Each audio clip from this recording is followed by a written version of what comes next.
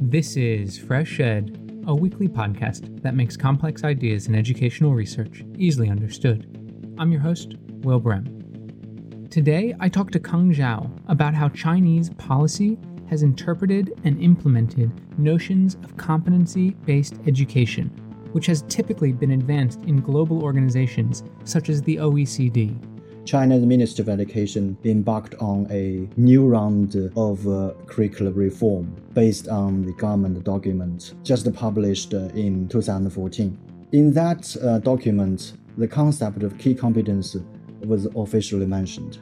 And exactly in this document, they say that the starting point of a current curricular reform is mainly to realize the educational task of building moral character and cultivating humanity. This is the guiding principle of central government educational policy.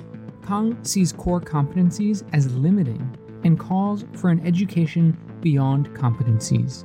And also, for the students, there is also a problem there, because the core competencies are also defined in terms of the predefined learning outcomes for tests based on each subject.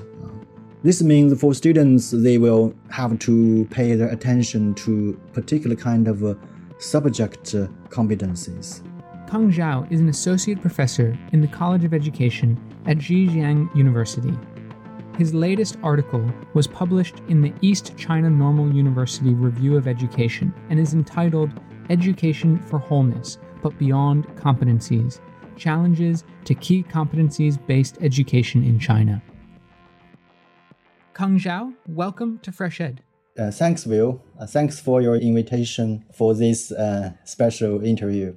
It's really wonderful to have you. And so I want to talk today about this idea of competency-based education. How is this notion of competency-based education a global circulating policy? Well, the idea of key competence was actually mainly developed and elaborated by the OECD, the Organization of Economic and Cooperation Development, and also other international organizations like the European Union, the UNESCO, and actually not simply these international organizations, but also many countries around the world in the past 20 years.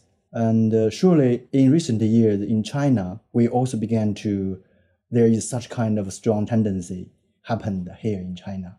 So it seems like many different organizations and many different countries are advancing this notion of key competencies or competence-based education. And another idea that comes up is that's sort of connected to key competencies are 21st century skills. So what are so-called 21st century skills and how do they connect to key competencies? Well, it's a good question. The reason why the advance this big idea is that this organization trying to make sure that such kind of idea will secure a kind of a successful life of children and young people, and also secure a kind of so-called well-functioning society. So the OECD assumes that the young person should develop some kind of competencies which are necessary in the 21st centuries. So the background is that there are quite a lot of great changes occur in the last few decades. For example, what we call a knowledge economy, digital technology, international corporations. These things happened just in the last few decades. So what the consequence is that they think to educate the young generation to adjust to these global changes is important. So competence becomes a new slogan, or we can say a new mantra of education in our age. So these ideas is actually advocated at the very beginning for economic agenda, because it is related to human capital and the job market of some areas and also some countries for economic competition and at a global level. It makes sense with the OECD being the organization advancing the idea that it would be about economic growth and human capital development. That seems to be the way in which they view the purpose of education after all. Yeah, as the ups and downs of economic growth in one area directly influence its political agenda also. And competence-based education in this sense is kind of instrumental view of education. As you mentioned just now, what is specifically about the 21st century skills? Actually, there are quite a lot of different versions about the answers if I try to speak about that. Originally they are key skills for today's students, suggested by those organizations. For example, in UNESCO, there is an organization called Center for Universal Learning. They actually put forward a kind of 21st century skill that international students should have. And they developed in the last few years, in 2013. And then the ideas began to develop. So basically now, 21st century skills are key abilities for students to be successful in their careers during the information age, or which we can also call the internet age. So it's basically due to rapid change in our society and technology. Specifically, these ideas or the definition or the concepts of the skills include three areas. The first is about the learning skills, including communication, collaboration, creativity, and innovation, and critical thinking, including problem solving. So these are usually called 4C. There are also literacy skills, including information, technology, and media. And thirdly, there are also life skills, which include flexibility, leadership, initiative, productivity, and social skills. So all these together constitute into the 21st skills for students. It's an interesting overview of this sort of global idea that's found in some of these global institutions. So the question is, how did this competence-based education, how did it sort of, land or come about in China? How would you even begin to define the concept of competence in the Chinese context? Yeah, it's interesting. It's a good question also, I think, because every foreign idea come into a local area, there must be some story behind it. Yeah. Yeah. So in China, the concept of competence is generally formulated as a Chinese word called 素养, as a kind of alternative name for competence. But the problem is that this Chinese term is not exactly the same idea of competence, because it means in Chinese the level of knowledge and morality, or kind of attitudes even, not exactly about the ability to do something. So from this perspective, there are indeed some translation issues over there. But interestingly, many scholars have realized this problem, and we are trying to find a more accurate expression to it now. So in the idea of 素养 in China, what sort of isn't included in 素养? What competencies aren't in 素养? Yeah, because 素养 is a Chinese term, it actually cannot be equated with competence. It seems that 高素养 including everything when you look at the definition of this term. It has been beyond the limits of its original meanings, covering so many cultural, self, and societal elements. So the problem is that it does not define what non-core 素养 are about, which means the core 素养 list can continue to be enlarged. So this is the problem of this definition again, to me. So basically, core 素养 can mean pretty much anything that's taught in schools and in education. Yeah, at least nowadays they put so many things in the concept of 素养. Such as, you said that it's about knowledge and morality and attitude, but does it mean more than that? They actually put many different things into it, including cultural, moral, knowledge, skills, attitudes, values, abilities, all kinds of things in this whole framework. Is there a longer history of competency-based education in China? No, it's not quite long. It's only 6 years. It was introduced in 2014, and it appeared in an official document in Chinese government.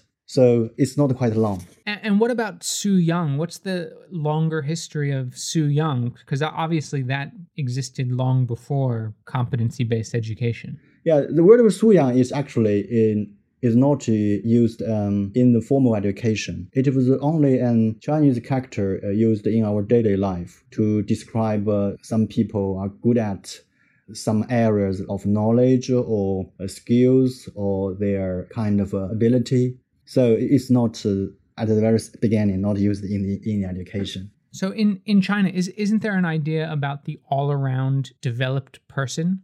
Yes, the all-round developed person is an idea in formal education. It is actually have a long history, at least from the 1949, since the establishment of the People's Republic of China. And it was actually developed by generations of communist parties. They try to keep it as a long-standing policy in their educational ideal. And what does it mean, more or less? At the beginning, the all-round person means to educating for the people who is good at their health and their intellectual ability and their morality. So we call it three dimensions of education: morality, intellectual, and physical education. But gradually, it now has developed into 5 dimensions. There is also called labor education and aesthetic education. So we have 5 dimensions of education in defining an all-round developed person. And are these 5 dimensions of the all-around developed person, are they connected in any way to the idea of Su Yang? Yes. That is exactly the problem now I'm trying to clarify in my article. As I have said in the article, the idea of all-round developed person has been a long-standing educational policy in China. In 2014, China's Ministry of Education embarked on a new round of curriculum reform based on the government document just published in 2014. In that document, the concept of key competence was officially mentioned.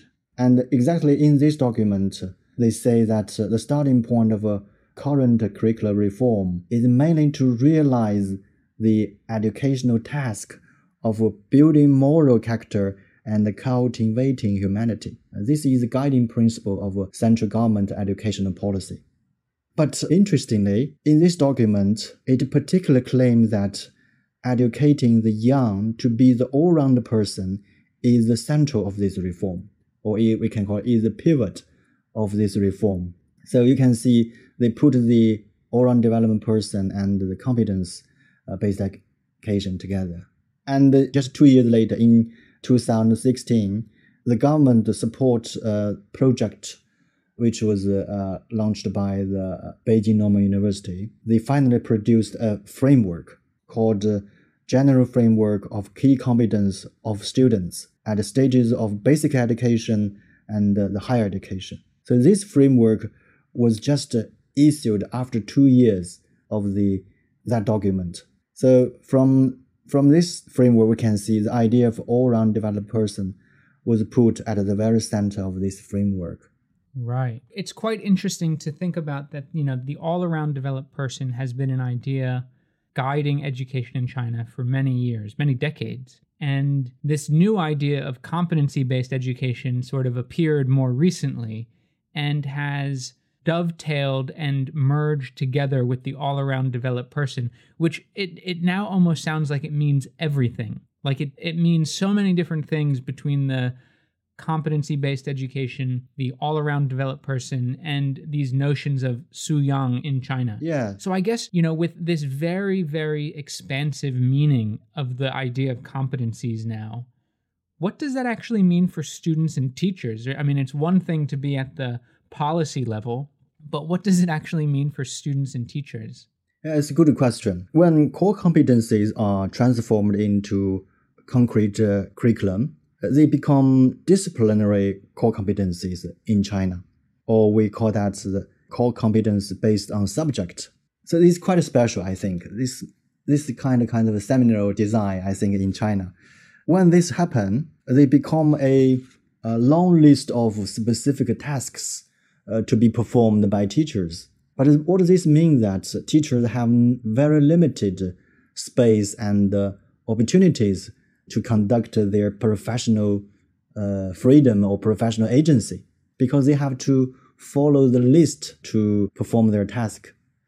So what they need to do is just to follow the list to conduct their teaching without using their professional judgment. At least they have to finish their teaching objective that was directed by, for example, by the head teachers or the headmasters. So it must be frustrating in a way for teachers. Yeah, quite frustrating for teachers. And of course, there is quite a lot of heavy burden for them, because a long list of tasks have to be done. More things to teach in the same amount of time. Yeah, and they have to follow the specific kind of rules to do that. And also for the students, there is also a problem there, because the core competencies are also defined in terms of the predefined learning outcomes for tests based on each subject. This means for students, they will have to pay their attention to particular kind of subject competencies, rather than pay attention to something unexpected learning outcome. Right. So all of a sudden, the students are studying these particular competencies and this wide-ranging amount of competencies because they're going to be tested on it. Yeah, they will be kind of a standard for their learning outcomes. Right. And also, this lacks opportunity to integrate different competencies to solve the problem in students' life, because they just focused on different subjects. So that's why I mentioned in the article, there is kind of a lacking integrate all these competencies into an organic and holistic something like that for students to resolve their problem in their lives. Yeah. It sort of begins to beg the question about, should this idea of the all-around developed person, which has had a long history in China, should it even be understood using this notion of core competencies? It seems as if the core competencies have, in a sense, reduced the meaning of all-around developed person into particular standardized ideas that can be assessed, and perhaps missing out on other aspects of what it would mean to be an all-around developed person. Yes, it's a good question. There is indeed something missing, I think, in terms of subject core competencies. This has something to do with the notion of all-round developed person. In my view, the idea of all-round developed person, always say the whole person, should not be understood just using core competency to explain it, particularly by using subject core competencies. Because first of all, the concept of core competence only stands for, as you can see from the beginning of our conversation, it stands for a particular kind of conception of what a whole person means in an age of information or age of internet. Means it's kind of particular historical period of time to meet those needs of the current time, and then we produce these kind of competencies. So it's quite limited to use these competencies to explain what the whole person means.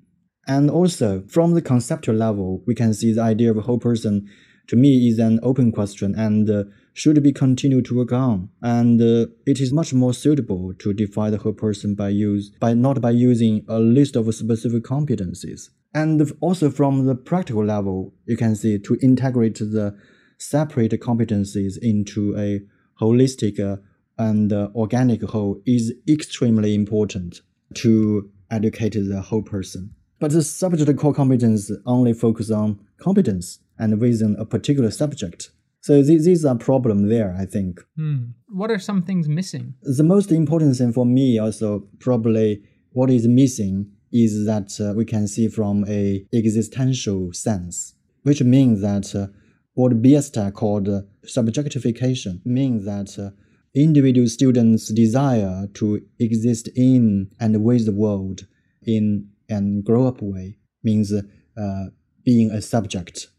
But competence only offers some particular knowledge, competencies, attitudes, or skills, which can all be seen as kind of things to give students in order to make them more competitive, more agentic, to perform some kind of jobs or tasks. So this is different from what Biesta called the subjectification. what he's trying to clarify is that we need to help students or help children to be in and with the world in a kind of non-ecological way, which is about our relationship with the world. And this need to focus on the relationship rather than some kind of specific competencies or skills. So that is what is missing, in my understanding, in the whole concept of key competencies. It's such a fascinating story of this idea of competencies coming into China and sort of merging with this longer idea of all-around developed person. And as you have rightly pointed out, there's some serious problems with it, with this long list of specific competencies that should be attained and measured for students or on students. And it sort of misses all these other ideas of education and perhaps other ideas that were meant in all-around developed person. And so the question I have is, why would the Chinese government so fully embrace this global idea of core competencies in education policy?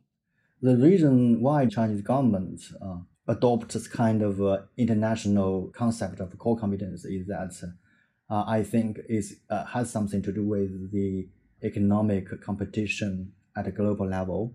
This conception is very related to the human capital and economic competition. So I think the government realized it important to bring this kind of conception as an educational endeavor to improve students' ability to deal with the modern issues they face. And in the meanwhile, to improve their job market ability to find their job, and also improve the national economic growth. So all these things that I think has something to do with China's role in the global stage. They don't want to be left behind. Right. They want to be in this kind of competition. Yeah. Yeah, and perhaps even be the leader at the global level. I mean, China is, such a powerhouse in terms of its economic growth and power and support for global capitalism that you could almost point to China as being the leader in perhaps core competencies globally now in many ways. I mean, it would be an interesting I guess there's a comparative study to be had. So I guess the final question then is the challenges or some of the critiques that you've raised by doing a close analysis of different policy documents and thinking through the history of core competencies in China and at the global level. Do you imagine that Chinese policymakers, will actually address some of the challenges that you raise, or do you imagine that they're going to continue really supporting and advancing the global idea of key competencies? Yeah, recently I think many scholars and experts realized some problem or some issues I mentioned in the article. For example, about the term used as 素养 to stand for competence. They realized it is a problem and began to actually think in different expression to it. This is one thing. And also they began to integrate different kind of competencies into a more holistic configuration of a curriculum design. That is what they are trying to do now. So more scholars and more educators trying to localize the competence in China. They also refer to the different versions of competence in different countries in order to make it more suitable for Chinese students, but in the meanwhile to draw many good things from other countries to improve it or to make it better suitable for Chinese contexts. So I think this is a good thing for our countries, the scholars and the teachers. Yeah, and to me, so educators and the teachers need to maybe ask something unexpected or even the impossible from students, rather than simply focusing on a list of predefined competencies for current social needs. I mean, for students, we never know what they will show to us. We need to keep open to bring these things out from the students, rather than we just put a lot of competence on them. So that's my reflection for what the education beyond the competence will look like. Right. Probably you want to ask me, what do you mean by education beyond competencies? Yeah. If you ask me this question, for me, is then have no standard answers. I would say education beyond competence means to keep what we mean to be human or what do it mean to be a whole person? It's such a fascinating idea, and I think there's a lot of work and research that will go into the idea of education beyond competencies. And I would just like to extend a warm welcome back to Fresh Ed anytime you have more research to talk about such an idea. Kang Zhao, thank you so much for joining Fresh Ed. It was really a pleasure to talk today. Thank you very much, Will. I really enjoyed talking with you. Kang Zhao is an associate professor in the College of Education at Zhejiang University. A transcript of today's interview can be found at freshedpodcast.com. Please note that opinions expressed on Fresh Ed are solely those of the host or the guest interviewed, not Fresh Ed, which takes no institutional position. If you've liked what you've heard today, please rate us on iTunes or wherever you listen to podcasts. Reviews really do help. Fresh Ed's team includes Sherry Yang, Heng Zheng, Lushik Waba, Fatih Akhtas, and Ingjung Cho. Original music for Fresh Ed was created by Digital Primate. Fresh Ed is an independently run podcast without advertisements and is made possible by the support of the Open Society Foundations, NORAG, and listeners like you. Please consider donating to Fresh Ed by visiting freshedpodcast.com. Thanks for listening. I'm Will Brehm, and I'll be back next week.